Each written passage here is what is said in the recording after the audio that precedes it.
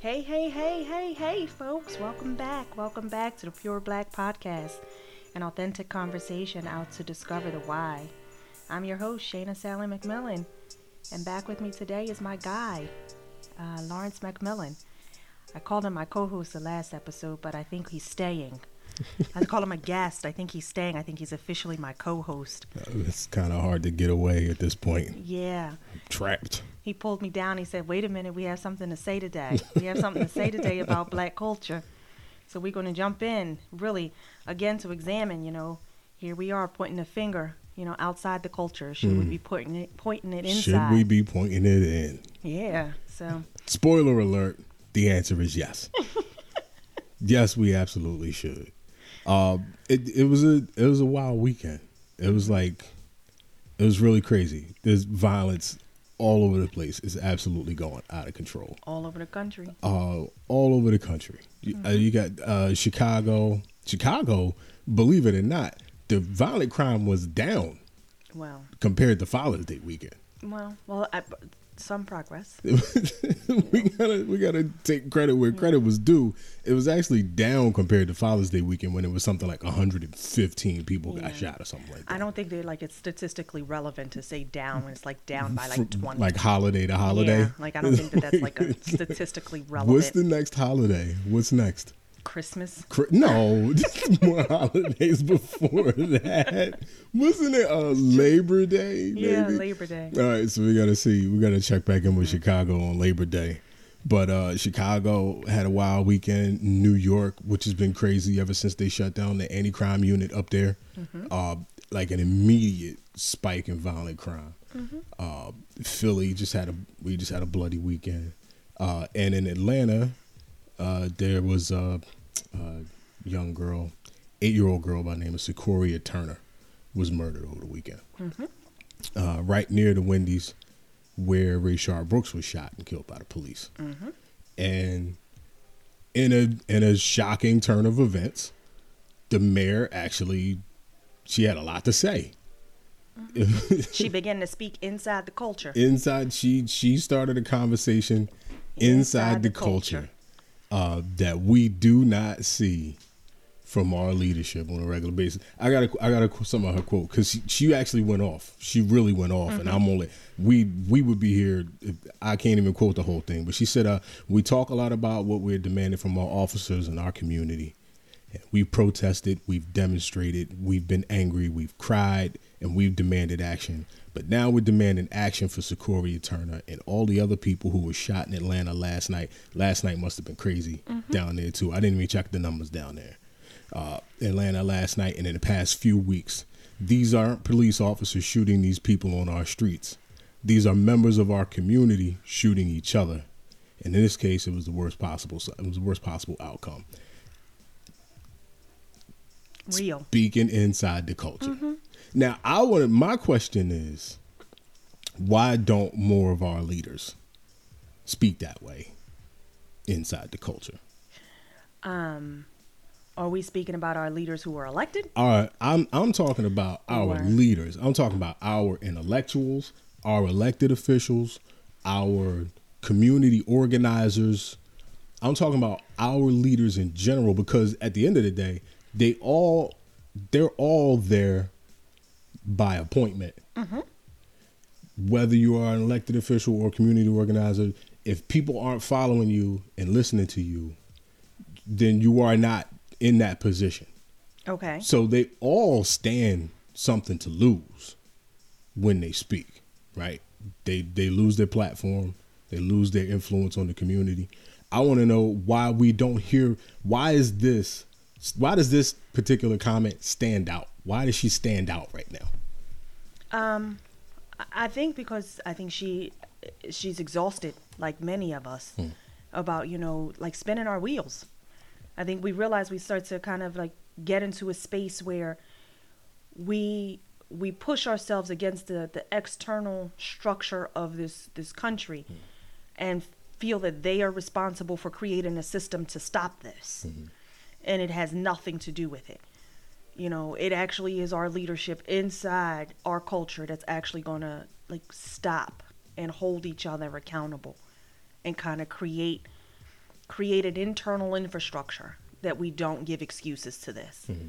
And I think I think we continue to fear each other, to kind of fear speaking out against each other or holding each other accountable or saying, no, we got to go get our nephews and our sons, our daughters, from out there running the street. Mm-hmm. And we have to, bring them back home. But that would then begin to lay a foundation of conservatism. It's not liberal. How dare we? How dare we start to kind of like... How dare we hold conservative points of view? Yeah. Inside the culture. Inside the culture. Yeah. So, and then that kind of teeters on, that space that people don't want to draw that line in the sand. That no, it's not okay. Like we let other people push our agenda. They the outside tells us what's important. The media tells us what's important. Okay. But when it's time for us to act, no, it only some of us mobilize. And I'm puzzled by why. I'm interested to know, because I've never been a I had a term for it earlier myself, and I can't even think of it now. I've never been either or type of person. Walk in my shoes. I don't expect people to walk in my shoes to understand where I'm coming from on a situation. I don't expect that of people. I recognize my ability to do that. It's a unique trait, and it's actually a professional requirement, right? But can you be a social justice warrior? Can you be for social justice and for accountability inside the culture? Is it possible to be both? Because so many people are, defund the police, social justice. You can't talk about the violence in the culture while we're talking about the brutality of police. Mm-hmm. Like, can you do both? I mean, if you want to look at it critically, you can. I mean, and that's why we have scholars, and that's how we have, all this student loan debt. We set ourselves up to be able to think critically about it and not go with like the 5-minute media clip about how the narrative should go. When you think about it, we should be able to have a critical, and diverse conversation about, we should pull back in this conversation and push forward in that one. That said, why do you think we don't? Well, I mean, I think the underbelly you're my resident scholar, right? But the underbelly for me, you are my student loan debt. Is that we don't want to be isolated. We don't want to be rejected by each other. That theme keeps showing up, because to stand in favor of not defunding the police right now, it's like throwing acid in your eyes as a black person. Easy, like, Uncle how Tom. dare you? Yeah. Okay. You know what I mean? But when in fact, that cop driving down my block or using, some tactical or police, I don't even know what they're called, police strategies, to be honest. I live with I live with a law enforcement officer, and I don't know all the tactical responses and strategies to reduce crime. But if it's going to keep my 6-year-old nephew safe, I appreciate the police. And to be able to say that, but we don't want to talk about, we haven't even driven the line about, what part of crime we're talking about. We won't even say, well, wait a minute. No, we need the police for violent crime. Well, no, nobody is saying, there's nobody of any significant platform who's bothered to mention that. Yeah, we got problems to solve when it comes to the police. And I'm not even speaking in third person at this point. I'm just saying this. There are issues when it comes to systematic racism, institutional racism, police brutality, the disconnect between officers and the communities that goes back generations. That's true, and those things need to be addressed. However, in the meantime, while we're discussing and trying to figure out what it even means to defund the police, because there is no broad statement, there is no broad definition, nobody actually understands what that means. I say it means one thing, you say it means another. While we trying to figure that out, can we do something about Sequoia Turner? Yeah. Can we? But then we would have to look at that statistic that, we make African Americans make up 13% of the population, but commit 50% of the violent crime. And then when you throw that stat out and realize that that's inside of us. We're doing all the criminal heavy lifting. We got some stuff inside. We got some conversations we need to have inside. Mm-hmm. You know, we need to pull our seat back and pull up a table and say, well, wait a minute. Second to anybody. Why is that is such a hard conversation to have? It like you said, we don't want to get shut out of our community. Mm-hmm. We value each other. In that sense, we value each other so much. It's actually really incredible to me, the ways we value each other versus the ways we don't. Mm-hmm. You know, like we don't want to be separated from people that we spend so much time and money separating ourselves from. Yeah. Like you move to the cul-de-sac, but God forbid somebody try to take your ability to raise a fist when shit get heavy. It's almost like, you know, we don't that cycle of trusting each other and trusting that somebody has a level of insight and can offer a solution. We think that solution should come out from outside the culture. You know, we actually are still trusting white people to protect us, to save us, to create safe spaces for us to walk, treat us better and give us opportunities. Yeah. And that's not, you know, I don't even think that's how, you know what I mean, as a collective we survived slavery. It took our collective response. It took someone to trust Harriet Tubman mapping out some tunnels. Come on this way. To walk through them. Yeah. You know? Yeah, you're absolutely right. You're absolutely right. It's here's what I want to know. Inside the culture, who do you think is most responsible for speaking this message, like Mayor Bottoms in Atlanta?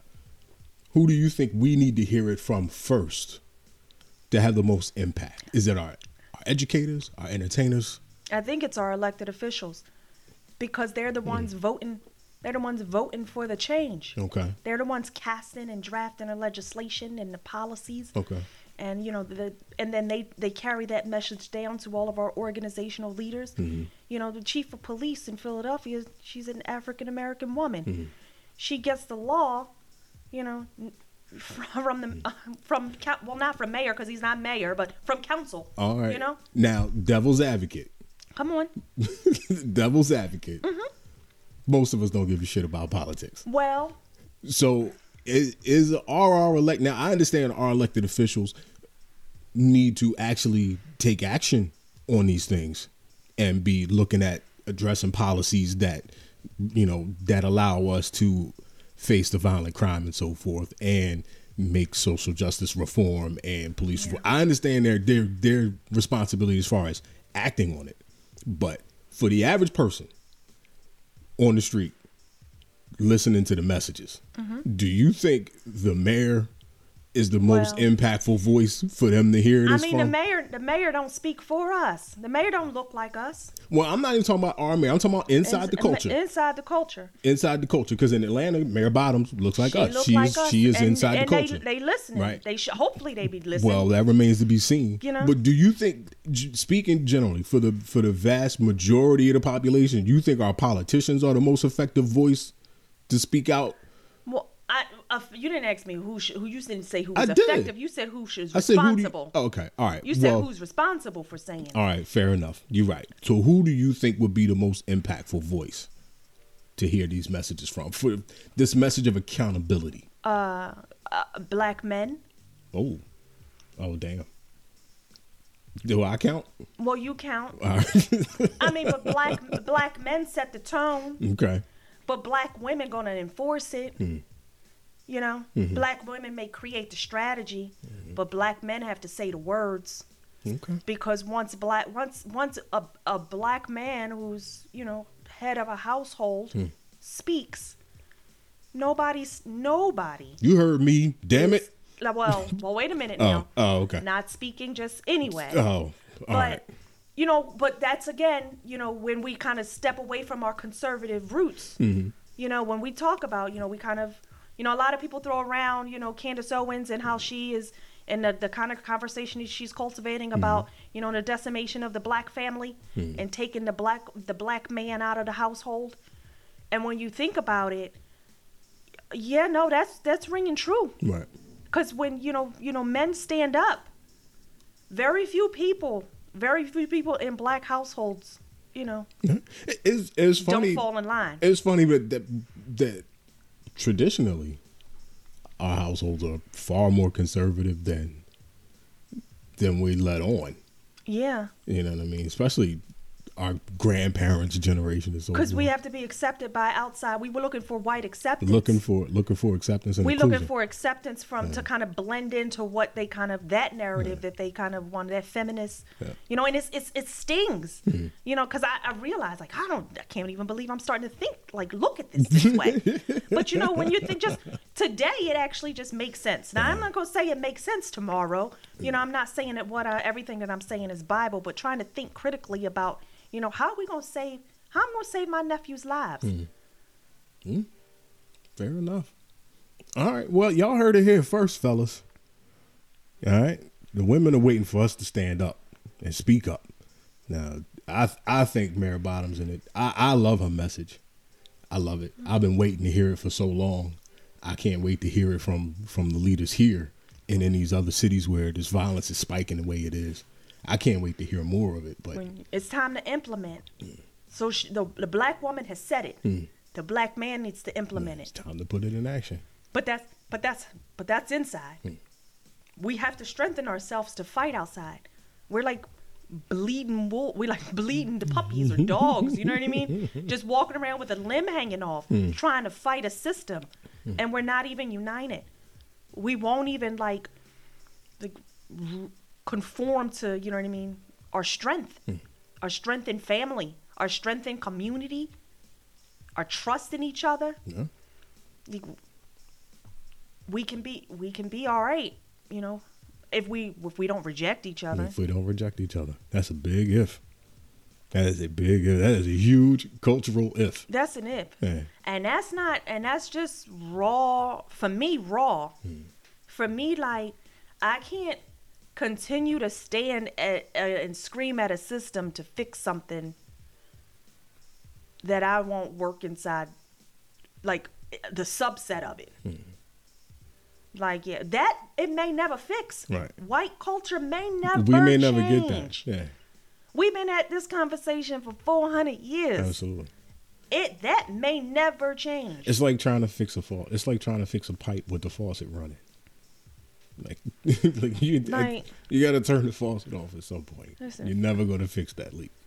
Yeah, I get that. And you may never be able to trust them to do it. Yeah.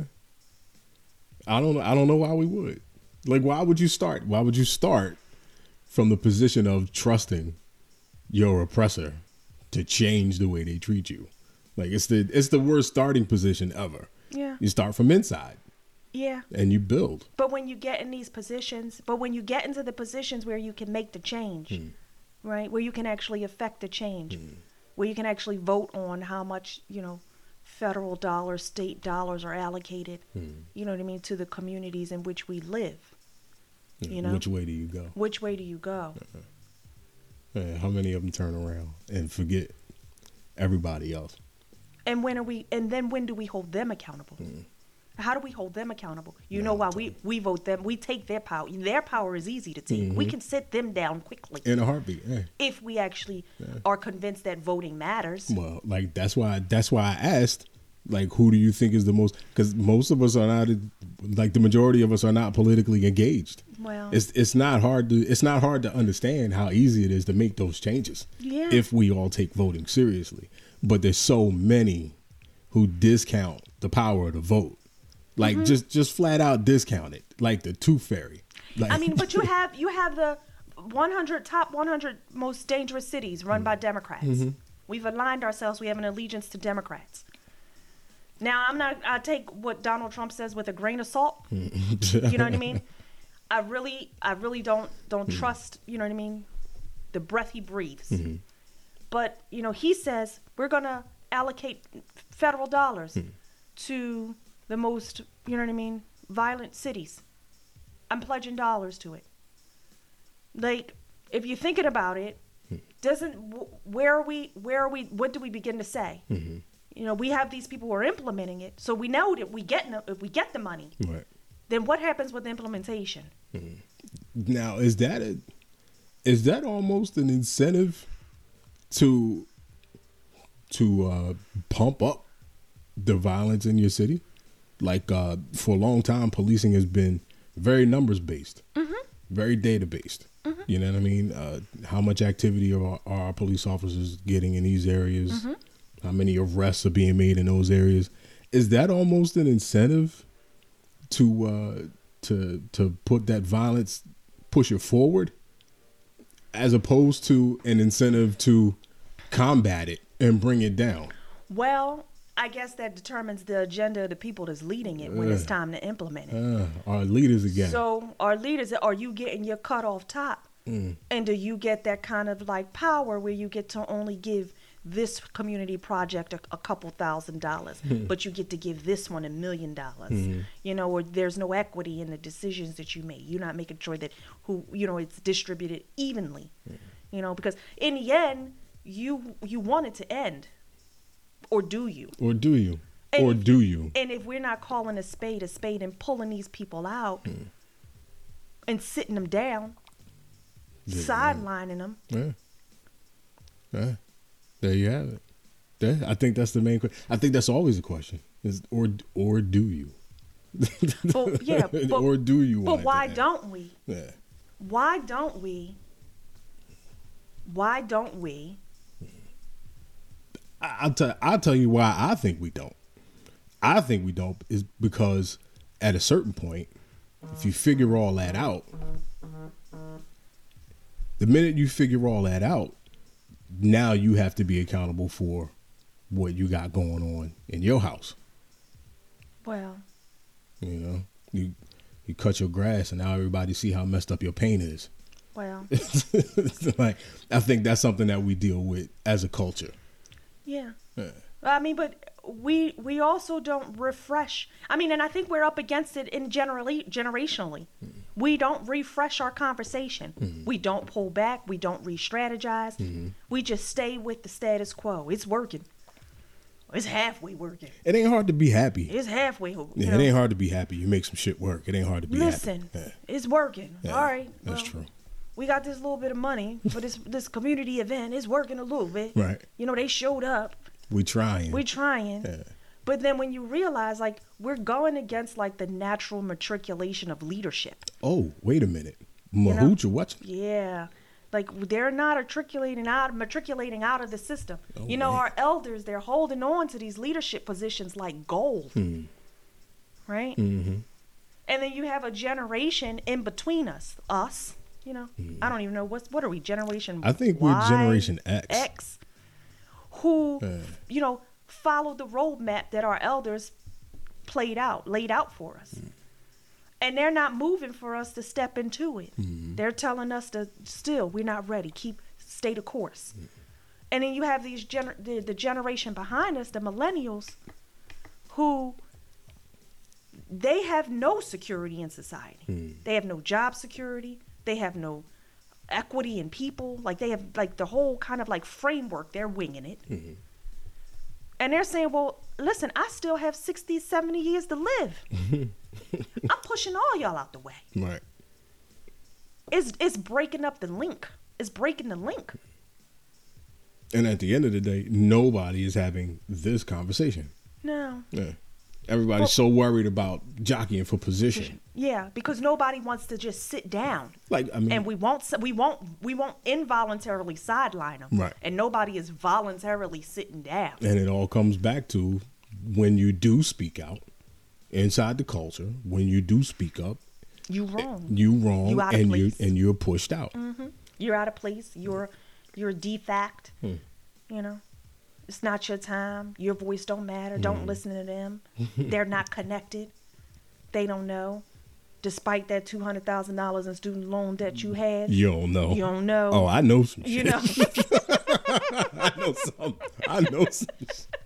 All right. It's no bitterness, but it's actually just a level of accountability that we need to take in the conversation. Listen, your $200,000 worth of debt will keep you accountable.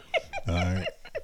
But the lives of our babies need to keep us accountable. Absolutely. Because we don't need to bury another 8-year-old First because and of foremost, a bullet. rest in peace, Sequoia Turner. Everybody. Strength to her family and her loved ones and everybody Babies out in there. Philly. Oh man, these babies. These babies. 6-year-old yesterday. Yo, yesterday was crazy. It just would not stop coming. I'm interested. As a matter of fact, I know it's not the worst day in the history of the city because we had a day that was at least just as bad less than 2 months ago. Today is the worst day because we're silent. Yeah, we ain't talking about it. Today is the worst. Yesterday wasn't the worst day. Today is the worst day because we nobody silent. talking. Well, it has been hailing. Well, Ain't nobody protesting. We ain't doing a whole bunch of protesting. Listen, we mad, but we ain't crazy. Listen, y'all, this has been the Pure Black Podcast. We're going to get out of here. You want to take us out of here, Mom? Yeah, it was a great experience. Great chatting it up, but we're going to continue to speak in the culture, through the culture, and for the culture. We're taking Black being seriously.